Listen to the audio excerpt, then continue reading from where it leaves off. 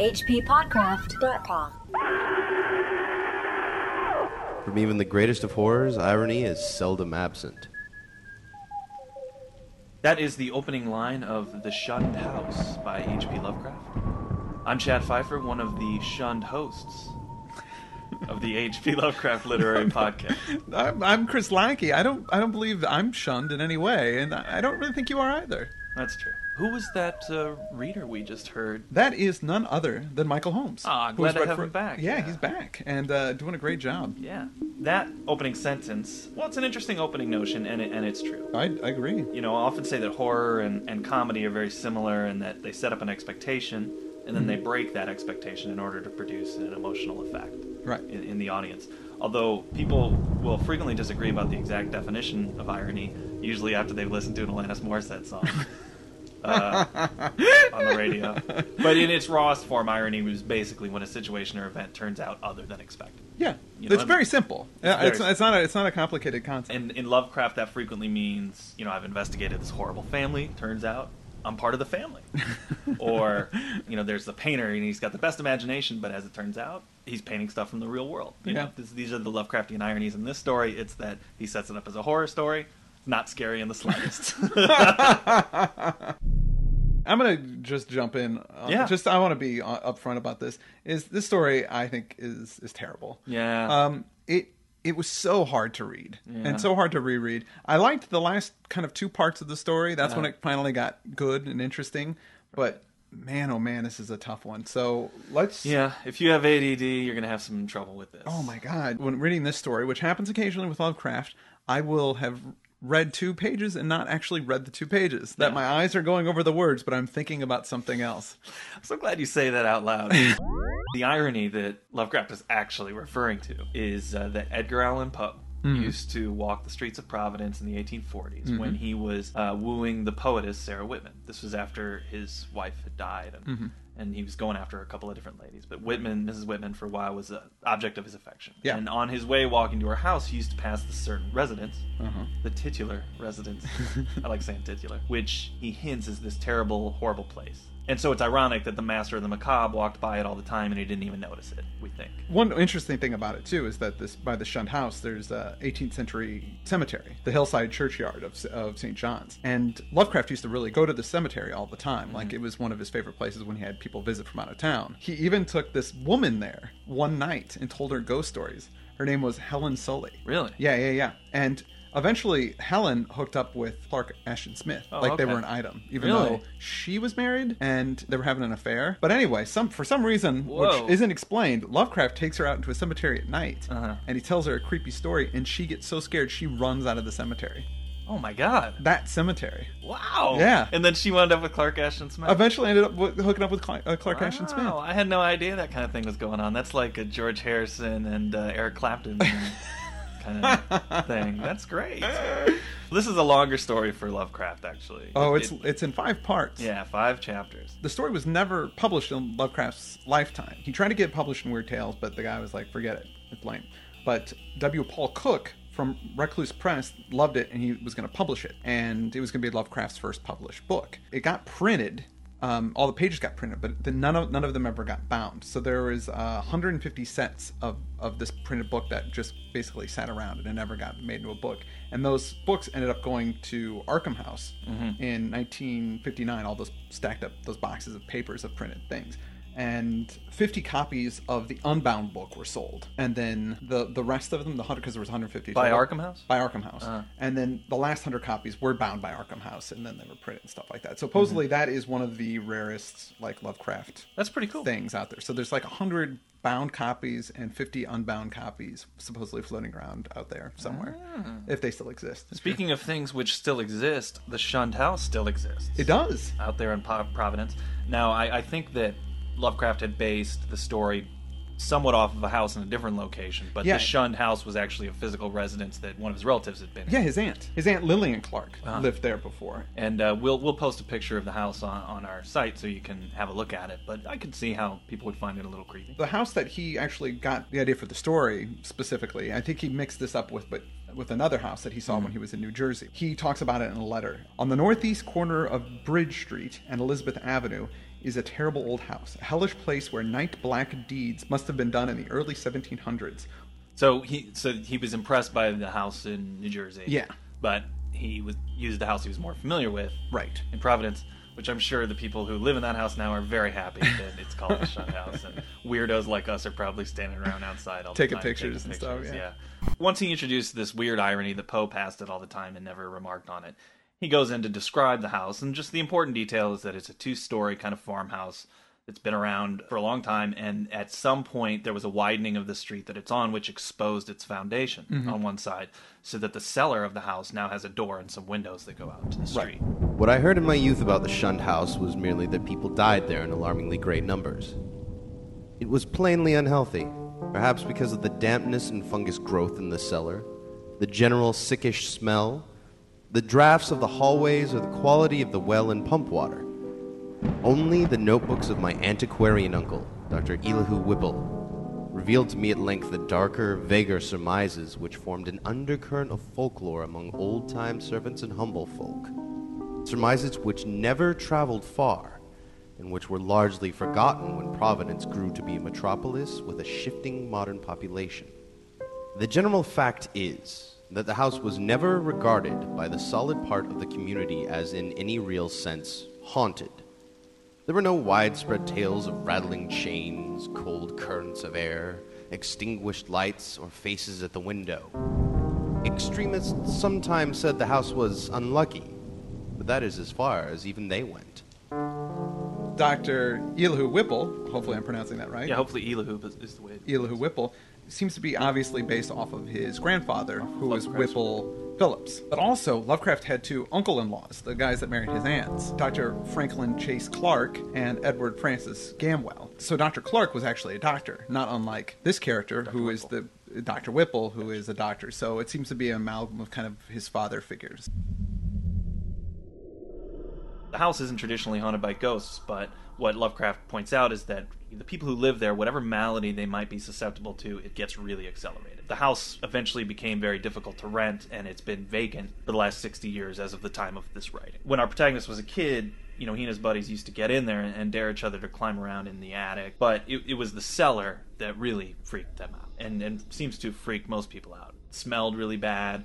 There was mold and white fungus growth everywhere. Toadstools and Indian pipes, which are just kind of like leafless herbs. So they're like kind of like big whitish cylinders. Oh, that's what that is? I'm doing like a hand motion. You're making a really... which looks sort of profane, but it's it's one of those. In particular, this deposit of mold on the floor of the cellar, which is inconsistent in shape, but it sometimes looks like a doubled-up human figure. Once when the protagonist was looking at it when he was a kid, he saw this thin, yellowish kind of exhalation rising from it toward the fireplace. Yeah. And later his uncle told him, well, this is somewhat related to old tales about the house. So that's the information you get in the first chapter. I have to admit that already, though, I thought, well, people are probably dying because of the toxic mold in the basement. Yeah, that's exactly what I was thinking when I was reading it. I'm like, it's toxic mold. It's making them sick. Right. Or some kind of carbon monoxide poisoning.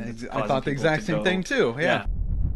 So anyway, we're into the second chapter, where we really introduce the protagonist's uncle, Dr. Whipple. We learn that he's this older guy. He's got a ton of notes about the Shunned House, but he never shared them with his nephew while the nephew was young, because, he obviously didn't want to freak him out. Right. He describes Dr. Whipple's account of the house's history as long-winded, statistical, and drearily genealogical, which is exactly how I felt about this chapter of the story. Yeah. Like, what was up with that? When I read that, I was like, wait, Lovecraft's calling it out, and then he does it. I know, I thought he was calling it out as a way to say, but I'm not going to get into that business. Here's the highlights. And then he gets in that business. Now, right here in the opening of the second chapter, Lovecraft previews for the reader that he and his uncle will eventually go into this house. Yeah. And that he's the only one that comes out of it. Mm-hmm. So we know that his uncle is going to die or disappear. Again, tipping his hand. Yeah, and also solidifying the lesson of Lovecraft, which is don't do research and don't study. But here are the basics of the house. It was built by William Harris, who came with his wife, Roby, Dexter, and a mess of kids. He's a sailor. He's a master of a brig. And that gets him a good enough salary to build the house. And I believe that William Harris is actually a real person. Yes. Almost immediately, a couple of the kids die upon moving into this house of some infantile fever or wasting away, as do a couple of the servants. William Harris himself dies shortly after, although not because of the house. He says it's because of the climate in Martinique, where he has to travel all the time. Right. Well, which is not true, because the real William Harris, when he died, he was kidnapped by pirates and ransomed, which is a much more What? interesting. Why didn't they use that? I don't know. Oh man. He was ransomed by pirates, and then they paid the money, and then he died on his way back on the ship because I guess the pirates didn't take good care enough. He got sick and he died. So like, what? Why? What? Why would you avoid having a pirate in a story if you could have a pirate? I know. Oh well. When his wife Roby's firstborn dies a couple of years after William's death, she kind of goes nuts and she gets confined to the upper part of the house, all Jane Eyre style. Now her older sister Mercy, who's an old maid, shows up. Well, she's not old maid. She never got married, Yeah. so she shows up to come in and watch over the surviving son. And of course, her health takes on a decline, although it happens very slowly. Another servant dies, another takes off, and so she hires some other folks. One is a woman named Anne White from a town over. It was Anne White who first gave definite shape to this sinister idle talk. Mercy should have known better than to hire anyone from the Nooseneck Hill country, for that remote bit of backwoods was then, as now, a seat of the most uncomfortable superstitions. As lately as 1892, an Exeter community exhumed a dead body and ceremoniously burnt its heart in order to prevent certain alleged visitations injurious to the public health and peace. And one may imagine the point of view of the same section in 1768. This little bit here that Lovecraft brings up actually happened. That's pretty cool. Yeah, that's really cool. They dug up this body in 1892, and for some reason thought that it had was cursed or was some supernatural thing with it, and they freaking killed the guy. In 1892. That's really recent. Yeah. Wow. Okay. Well, that's some good Dracula stuff. And that's cool history, but for some reason, Lovecraft, for me, totally dropped the ball on this, Yeah. man. It's not good writing. Now Anne is starting to annoy everybody, so because she talks too much, this superstitious garbage. So they get rid of her, bring in another servant. That servant, I mean, you can see the pattern here. These servants are like red shirts from Star Trek. They just keep coming in and dying or going insane. Yeah. The son, William, is thankfully spending time away from the house with his cousin, and his mother is only getting worse. The really odd thing about his mom up there in the top of the house is that she's starting to scream in French all the time. But she doesn't know French. Even though she doesn't know French. Yeah. And talking about some staring thing that bites and chews on her. There's some neat stuff going on. And that's here. cool. And that was the first point in the story where I was like, okay, it's not toxic fungus. It's not toxic mold. Yeah, because usually toxic mold doesn't, endow you with the ability to speak French. No. So eventually she dies. Her son William makes it off to the Revolutionary War, which is like the only time in history where going off to war was a good thing, right. for the kid. Yeah. And then in the subsequent passages, there's lots of history about things that were going on then. William comes back from the war. He decides not to live in the house, since Mercy and the remaining servant have passed away. He decides to move somewhere else. But unfortunately, he gets the yellow fever, and he and his wife die. So I guess even not living in the Shunned House, it was just really easy to die back then. So their son, Duty, gets brought up by a cousin who rents the house out, since William isn't there to stop him. It's pronounced Duty? What do you think it is? I thought it was Duddy for some reason. But Maybe it's I guess Duddy. Duty. Well, because Duty... Well, yeah, duty, like duty to your country. Right. Well, come on, Duty's son is welcome. I know. You know? These are some great names, though. I'll give the story. These are great names. They have a lot of good names, and I'm sure they're all historically relevant names. They're popular names at the times. Welcome and Duddy or Duty. Yeah, that's like I knew a guy who had an uncle named Brother, which I thought was great. His uncle Brother. So Duty, if that's his name, or Duddy, whatever. He allows the house to be rented out, and there's a bunch of renters who move in. I mean, at least he doesn't go into all these people, but they're all dying and getting sick. So the town council orders him to fumigate the place, but of course that doesn't really help. Doesn't do anything. Duty goes off and he serves in the War of 1812, and as I just said, he has his own son, Welcome, and that's the son that's born on the night of the Great Gale. Yeah, and that was a real event that happened in Providence. Basically, the storm was so huge and made this huge big tidal wave that went into the town. This whole wind blew all this water up and knocked all these houses, and it was just this crazy thing, and it's well documented historically that it happened. There's a huge flood in the streets, and I think ships are even coming up and knocking on the windows while the son is born, which is kind of an interesting scene. Welcome grows up. He unfortunately dies in the Civil War, and his son Archer, he doesn't really know that the house is a bad spot, so he continues to let it be rented until 1861, and that's when they finally stop. And that's the end of the second chapter. Except that in the very end, they also tip at the hand a little bit, and he says, "Well, the horror is gone now. We know that the uncle's not coming back from it whenever they visit, and we know that whatever happens there ends the whole thing. It gets resolved in some way." On to chapter 3.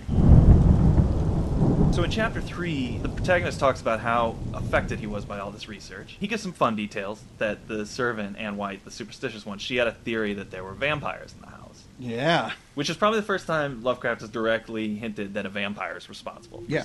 And in a way, the story is his take on the vampire legend. Our narrator says that people who were dying in the house were complaining of wasting away. They were saying that breaths were sucked away at night. In 1804, the death certificates of 4 people who had died of fever in the house, their death certificates said that they were lacking in blood. Those death certificates were issued by Dr. Chad Hopkins, who sounds really reputable to me. Great name. And even some of the residents who went crazy in the house tried to bite at their doctors or tried to kill their relatives by cutting at their wrists and necks. And necks, yeah. The thing that piques the uncle's interest, though, is the ignorant people who started to move in there because they're the only ones that didn't understand the legends of the thing.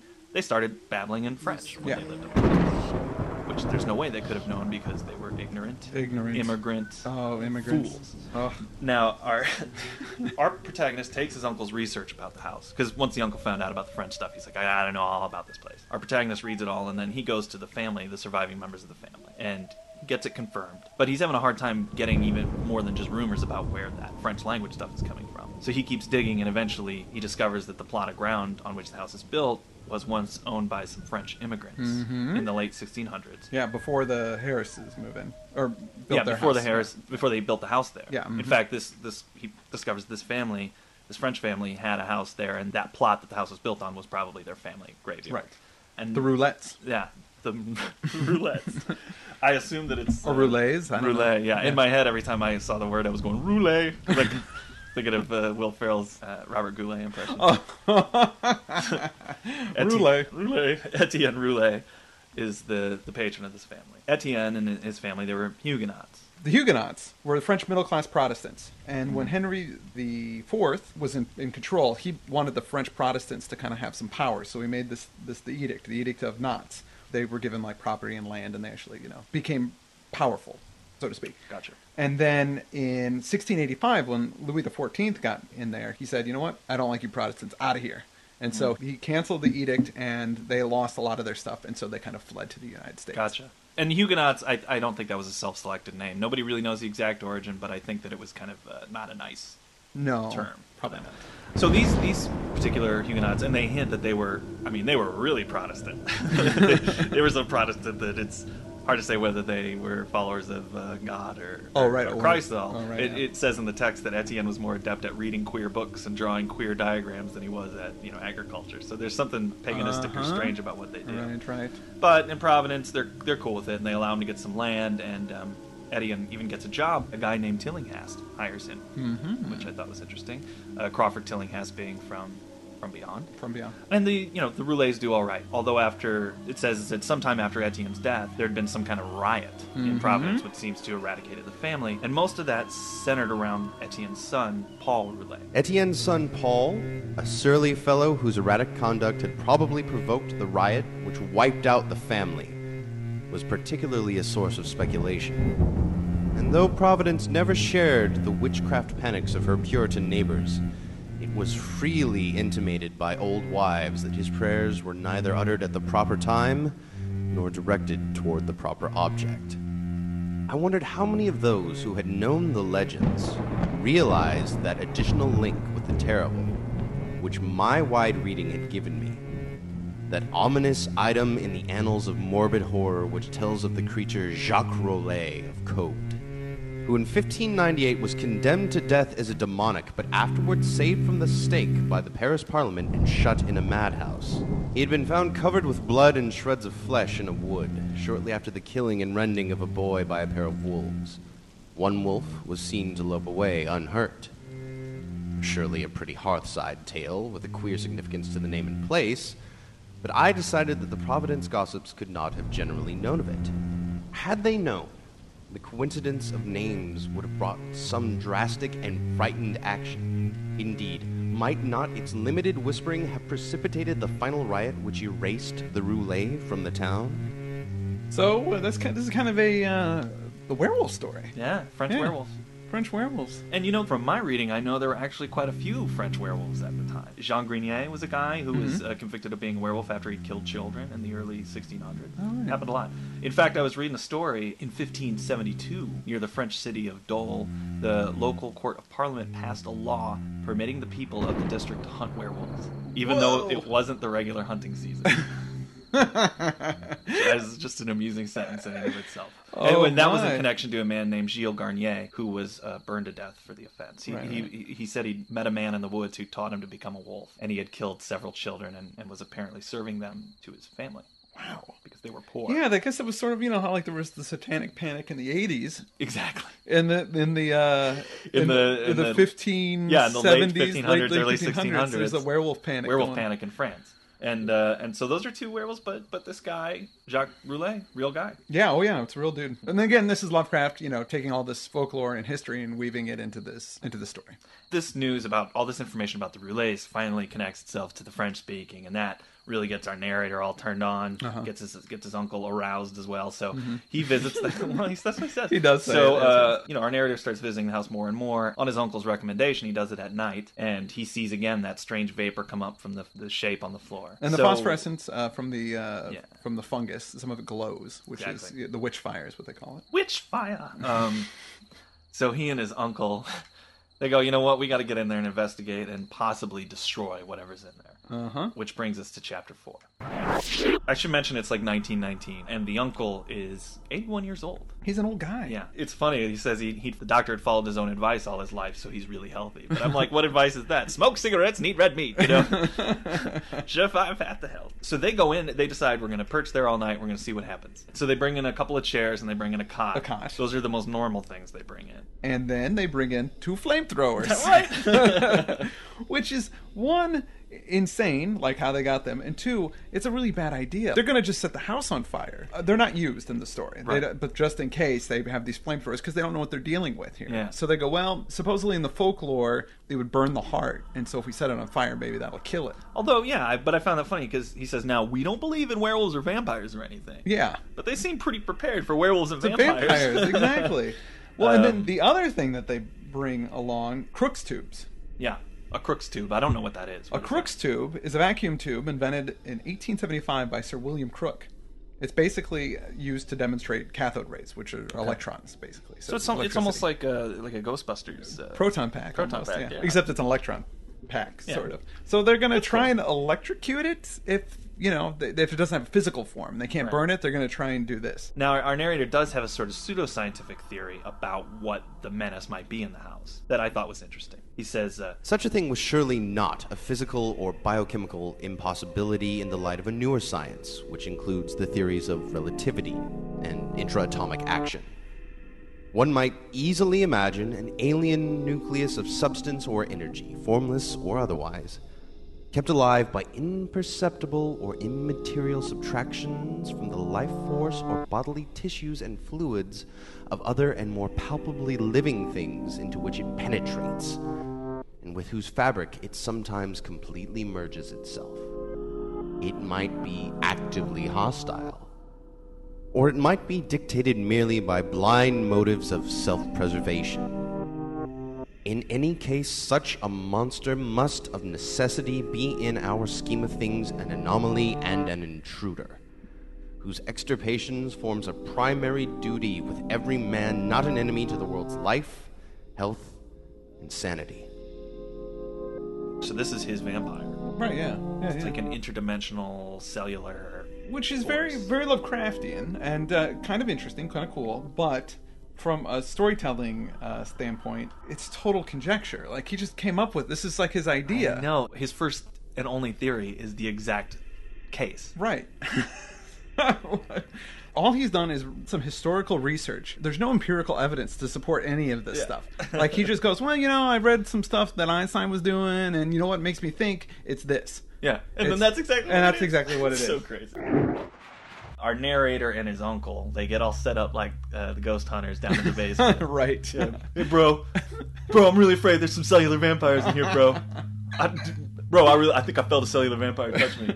And the door to the upstairs they lock, but the door from the cellar to the street they open in case they need to run away from whatever this is. They got their two chairs and their cot, and the whole plan is the one's going to sleep for 2 hours, and then the other one's going to sleep for 2 hours. They're going to take shifts, but they get there at 10 o'clock at night, but they're so excited and freaked out, and seeing kind of strange things and feeling stuff that they don't. The uncle doesn't start to go to sleep until like after midnight. He starts having nightmares. He starts having a nightmare. Yeah. All at once, he commenced to mutter, and I did not like the look of his mouth and teeth as he spoke. The words were at first indistinguishable, and then, with a tremendous start, I recognized something about them, which filled me with icy fear till I recalled the breadth of my uncle's education and the interminable translations he had made from anthropological and antiquarian articles in the Revue des Deux Mondes, where the venerable Elihu Whipple was muttering in French. And the few phrases I could distinguish seemed connected with the darkest myths he had ever adapted from the famous Paris magazine.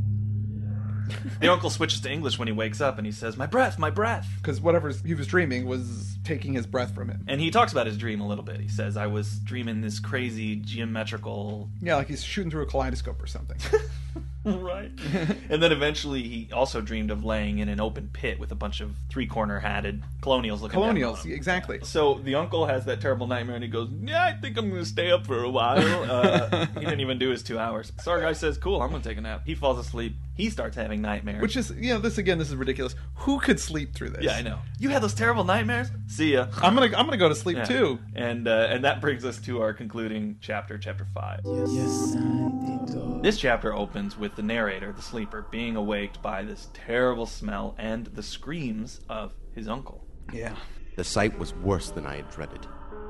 There are horrors beyond horrors, and this was one of those nuclei of all dreamable hideousness which the cosmos saves to blast an accursed and unhappy few. Out of the fungus-ridden earth streamed up a vaporous corpse light, yellow and diseased, which bubbled and lapped to a gigantic height in vague outlines, half human and half monstrous, through which I could see the chimney and fireplace beyond. It was all eyes, wolfish and mocking, and the rugose insect-like head dissolved at the top to a thin stream of mist which curled putridly about and finally vanished up the chimney. I say that I saw this thing, but it is only in conscious retrospection that I ever definitely traced its damnable approach to form. At the time, it was to me only a seething, dimly phosphorescent cloud of fungus loathsomeness, enveloping and dissolving to an abhorrent plasticity the one object to which all my attention was focused. That object was my uncle, the venerable Elihu Whipple, who with blackening and decaying features leered and gibbered at me, and reached out dripping claws to rend me in the fury which this horror had brought. Oh, man, ghastly. Yeah, bad news.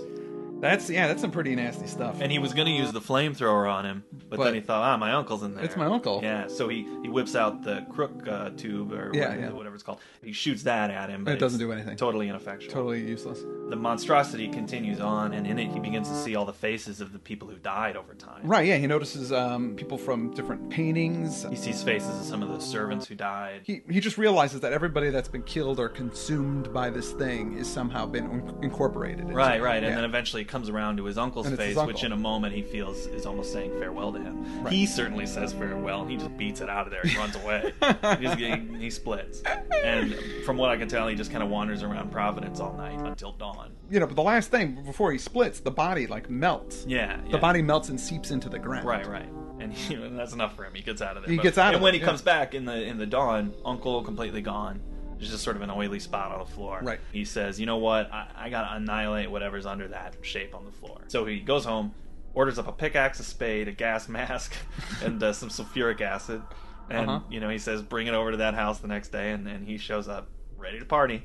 Yeah. When he goes the next morning to attack this thing, he basically gets the pickaxe and he starts making this giant hole or pit. It's like 6 by 6. Yeah, around where that shape was on the floor, and he arranges all the carboys around the hole so that something pops up, he can just start. He can just throw acid on it. So he's got that all set up. He starts digging, and then... Suddenly, my spade struck something softer than earth. I shuddered, and made a motion as if to climb out of the hole, which was now deep as my neck. Then courage returned, and I scraped away more dirt in the light of the electric torch I had provided. The surface I had uncovered was fishy and glassy, a kind of semi-putrid congealed jelly with suggestions of translucency. I scraped further, and saw that it had form.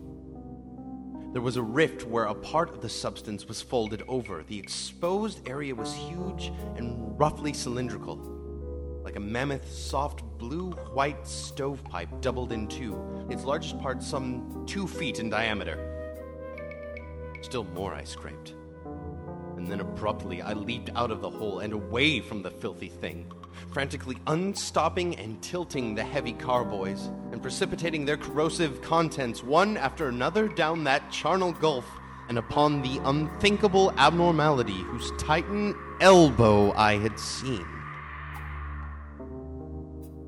Whoa. Now, basically, he sees a huge elbow. I was surprised it was big. Yeah, it's gigantic. It's like it was like 2 feet thick. Just the elbow of it was. So it's been growing or something. Yeah. Like, all of these people that it's been eating. It's been eating, yeah. And this sort of makes me think of Under the Pyramids a little bit, where it's like you get a hint of this thing. Yep, and you just see the elbow. Yeah. He's like, that's enough for me. And he pours the acid in and starts dissolving it. Of course, he faints. Yeah. Even with the gas mask. Even with the gas mask, he faints. Wakes up again. While he's fainted, something people in Providence remember actually when this happened because they remember some kind of discharge going into the water. Yeah, they thought it was some kind of the river. Factory waste dumped. And they hear some kind of roar or explosion when it happens. Anyway, when he wakes from his swoon, he finishes filling in the hole. Well, because he sees what he was poured the acid on is gone. Yeah. And then he concludes the story by saying, The next spring, no more pale grass and strange weeds came up in the Shunned House's terraced garden. And shortly afterward, Carrington Harris rented the place. It is still spectral, but its strangeness fascinates me. And I shall find, mixed with my relief, a queer regret when it is torn down to make way for a tawdry shop or vulgar apartment building. The barren old trees in the yard have begun to bear small, sweet apples, and last year the birds nested in their gnarled boughs. So, for once, a happy ending. It's a happy ending. Yeah. And even, it's happier still that even the narrator doesn't know this, but nobody did knock down the house to make it it's still there. Yeah, it's still there. It's still there. There's the line right before that last part. He says, I shed the first of the many tears with which I had paid unaffected tribute to my beloved uncle's memory. Which is pretty emotional. Yeah. And not common for Lovecraft at all. Yeah. I would say that the only other time that we get something like that is the Rats in the Walls. Right. Actually, I thought it was when the uncle was kind of forming the face and he thought he said farewell, and then he said, I kind of choked out a farewell as well. I thought it was more emotional than usual. Yeah, absolutely. Absolutely. So there's some interesting things in this. Yeah. But that's the end of the story, by the way. That is the end of the story. There's nothing more of that. I feel like that this was sort of another version of Rats in the Walls, and not as good. There's some interesting stuff There's some in here. cool stuff, definitely. It could be probably 3/5 the length, you know what I mean? Like you cut out a bunch of that stuff and just focus on and that would be pretty cool, but it was a tough story. Also, it's got that fine tradition of a house being built on an old burial ground, or cemetery, so that always causes trouble. Yeah. Always. Don't disrespect the dead. Yeah. Especially dead in sorcerers. Fact, there was one part in the story when he said, I looked back through the records and I saw everything since this place has been settled. Now, nothing there, so I went even further back to see what the Indians had been doing back there, and I thought, oh man, this is definitely going to be an Indian burial ground. And then it was Huguenots. Yeah. I didn't know that. Yeah, no Indian burial ground. Oh well. Sorry.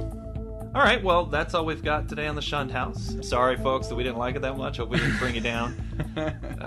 Again, I want to thank Michael Holmes for doing such a great job on the reading. Thank you so much for being a part of the podcast. Yeah, and you made a kind of bad story sound pretty good. Sound pretty darn good. Yeah. Next week, we are doing The Horror at Red Hook. The Horror at Red Hook, which is a sort of infamous story, because it's got some pretty nasty social things that Lovecraft writes about in there. So it's a little... So it'll be an interesting one to talk about. It will be interesting to talk about. Stay tuned for that.